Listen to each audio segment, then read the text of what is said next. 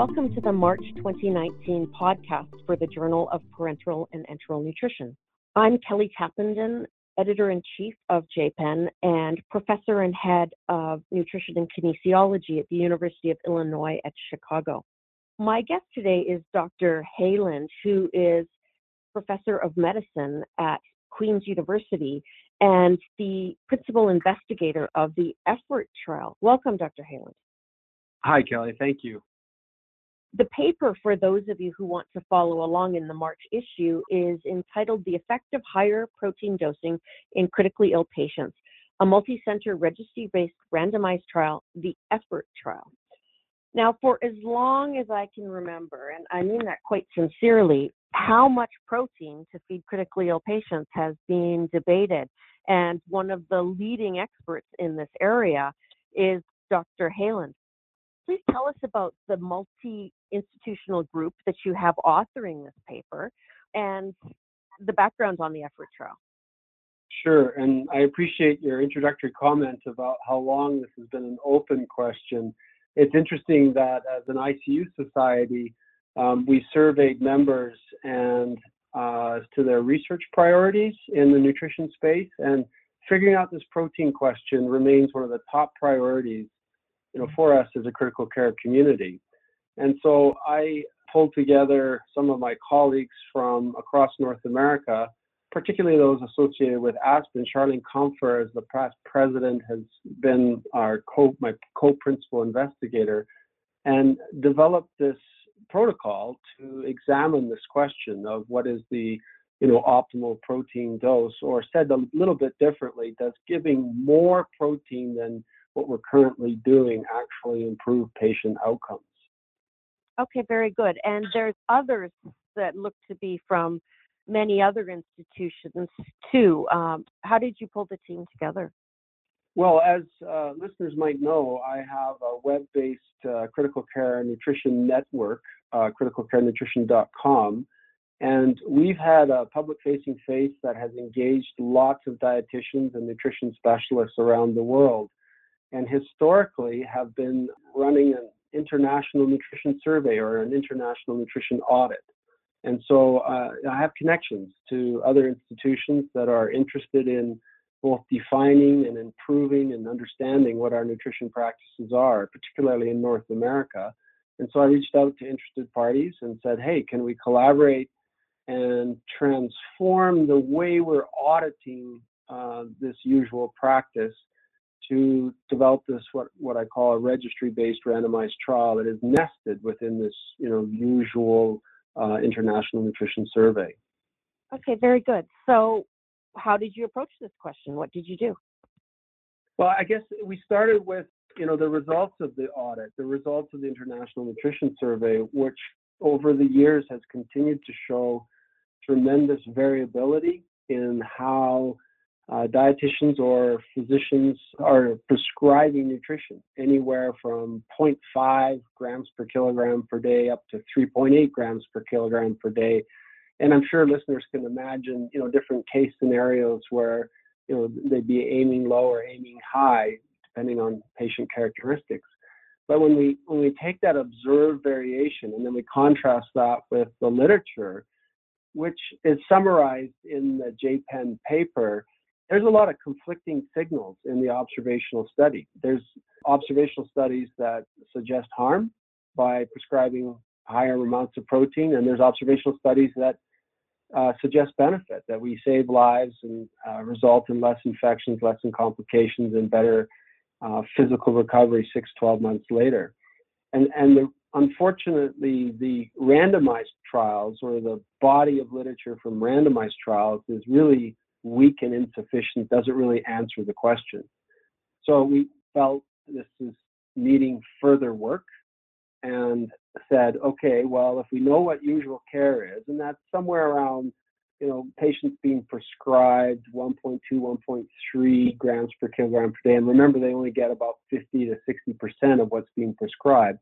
So if that's usual care, let's try and create a intervention group where we clearly see a separation in the dose of protein prescribed. And so we landed in a higher dosed group where they're being prescribed 2.2 grams per kilogram per day or more, depending on the clinician.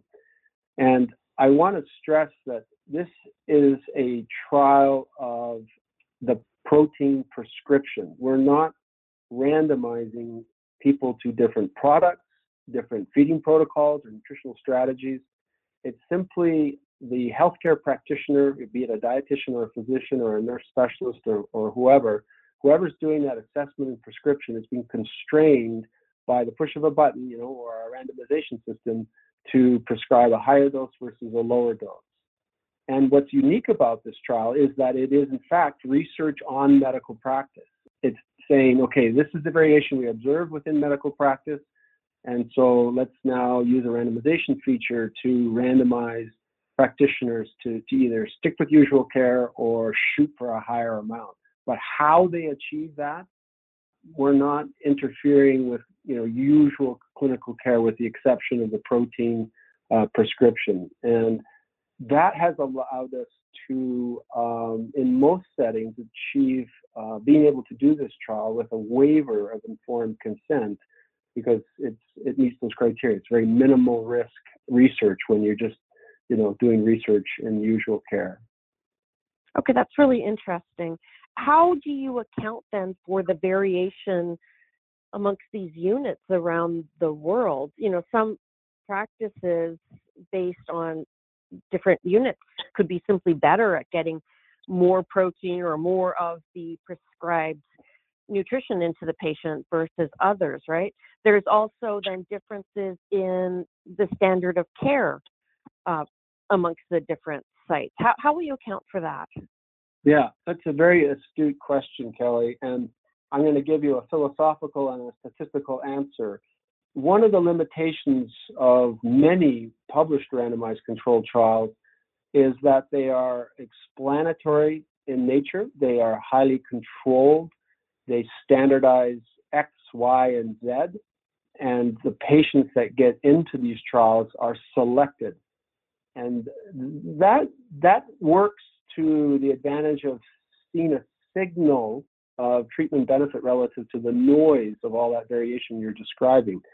But it's a disadvantage when it comes to trying to apply or generalize the results of randomized controlled trials to the world, just to the different settings that we're worried about that variation.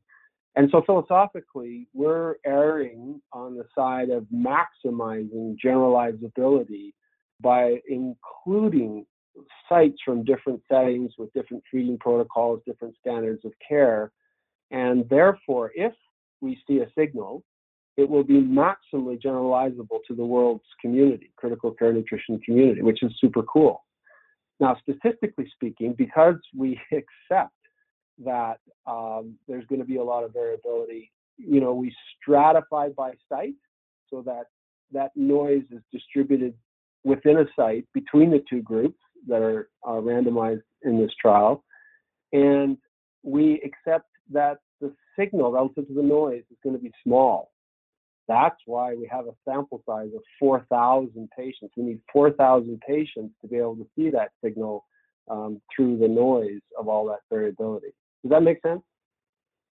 Yeah, it absolutely does, and I agree. It's super cool.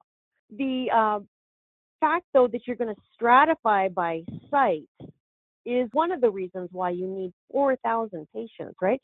Can you tell us about the stats that you're planning to use to be able to cut through all this noise, and how are you going to be able to look statistically at the difference in, just how sick these patients are? What will you do statistically? Well, statistically, we have to come up with an idea of what the expected event rate is in the control group and what the expected reduction in that event rate. Now, our primary outcome for this trial is 60-day mortality. And, we observe, across years of doing this international audit of usual care, of real practice, not some constrained or artificial or select experience like we see in randomized controlled trials, but in usual care, we see about an event rate of 25% mortality across, these patients that are being fed in our mechanically ventilated patients being fed in our ICU. So we're aiming to see a small signal, which is a 13% relative risk reduction. Now, some might argue, well, that's still big, but it's actually smaller than what most ICU trials are powered to look at. So we have adequate power to see, a reduction by an absolute difference of 4% or a relative difference of 13%, and that means it requires 4,000 patients. So the 60-day mortality rate as the primary outcome is a pretty big outcome, right? How Yep. did you select that? Given there's so few randomized controlled trials in the literature, how, are they all looking at this? How do you feel comfortable to use that as your endpoint? Well, let me start by saying I don't think 60-day mortality is the only important outcome in this protein story. In other studies that we're involved in, we're very much leading the way in trying to evaluate the effect of nutritional intake or protein intake in particular on functional outcomes. Functional outcomes such as 6-minute walk test or quality of life or activities of daily living. So first of all, that has to be said that there are other important outcomes that are important to the story. Now, because this is the kind of trial that's nested in real practice, where we're appealing for a waiver of consent, where we're not monkeying with anything but the prescription, we don't really have the capacity to do additional measures, additional outcomes, than those that are codified in the medical record. So mortality, length of stay, duration of mechanical ventilation, those are our outcomes. We have used our international data set, which is now very large, and done a lot of associative statistics to show that the more nutrition for every 30 grams a day more of protein that a patient receives, that's associated with a significant reduction in 60-day mortality. So to say that in the observational level of evidence, we do see a relationship between more protein and a reduction in 60-day mortality. So that gives some scientific justification for why we chose that endpoint. Another key secondary outcome that we'll be exploring will be time to discharge alive, which is a composite of being alive and also being discharged early. And so that's a nice secondary endpoint that will also be clinically and economically important. Okay, very good. That does sound well justified. So with all this in mind, tell us about the timing for the study. Study has started. It started with some Vanguard sites in early 2018.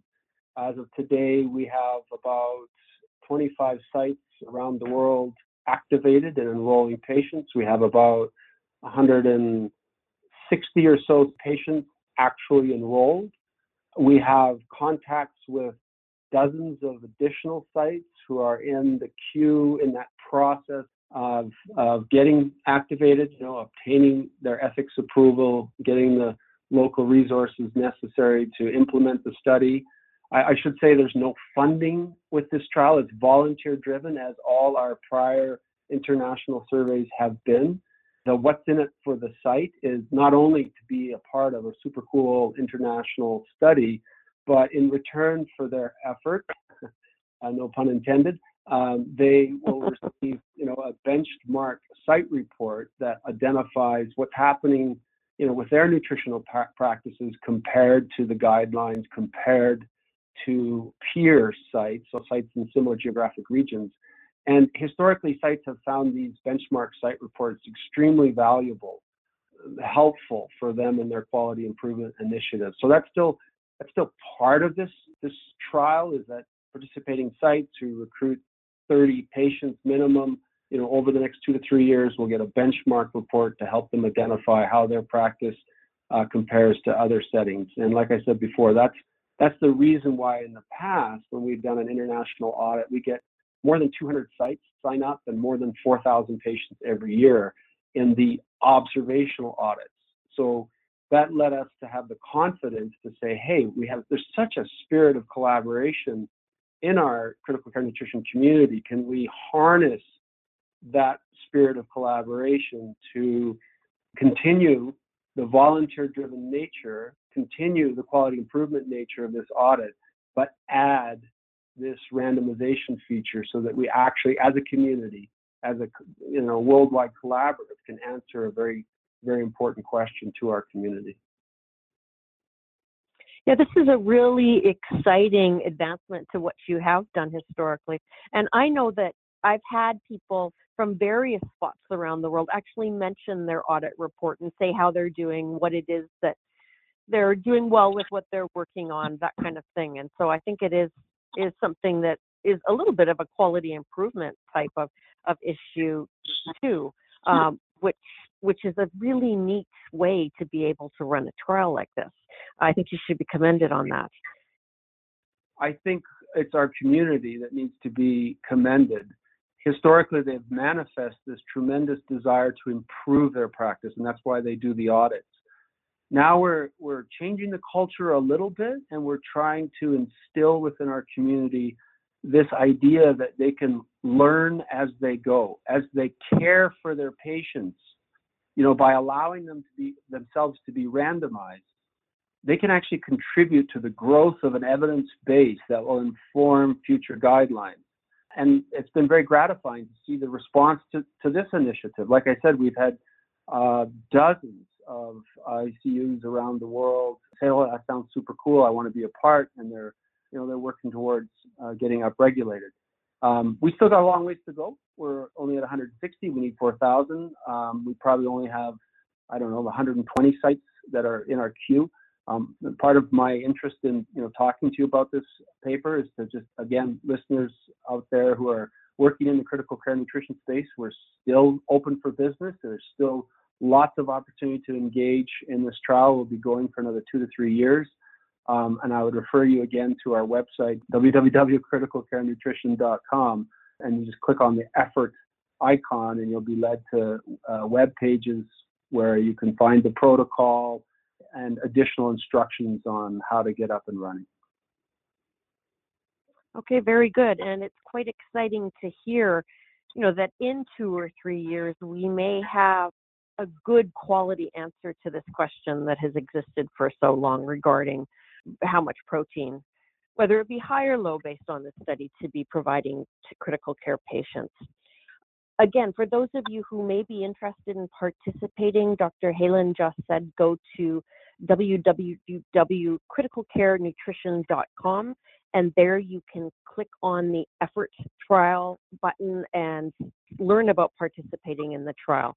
And you'll be receiving then part of the benchmark report then, if you do in fact become a participant, that could really provide some useful information on your unit's practice.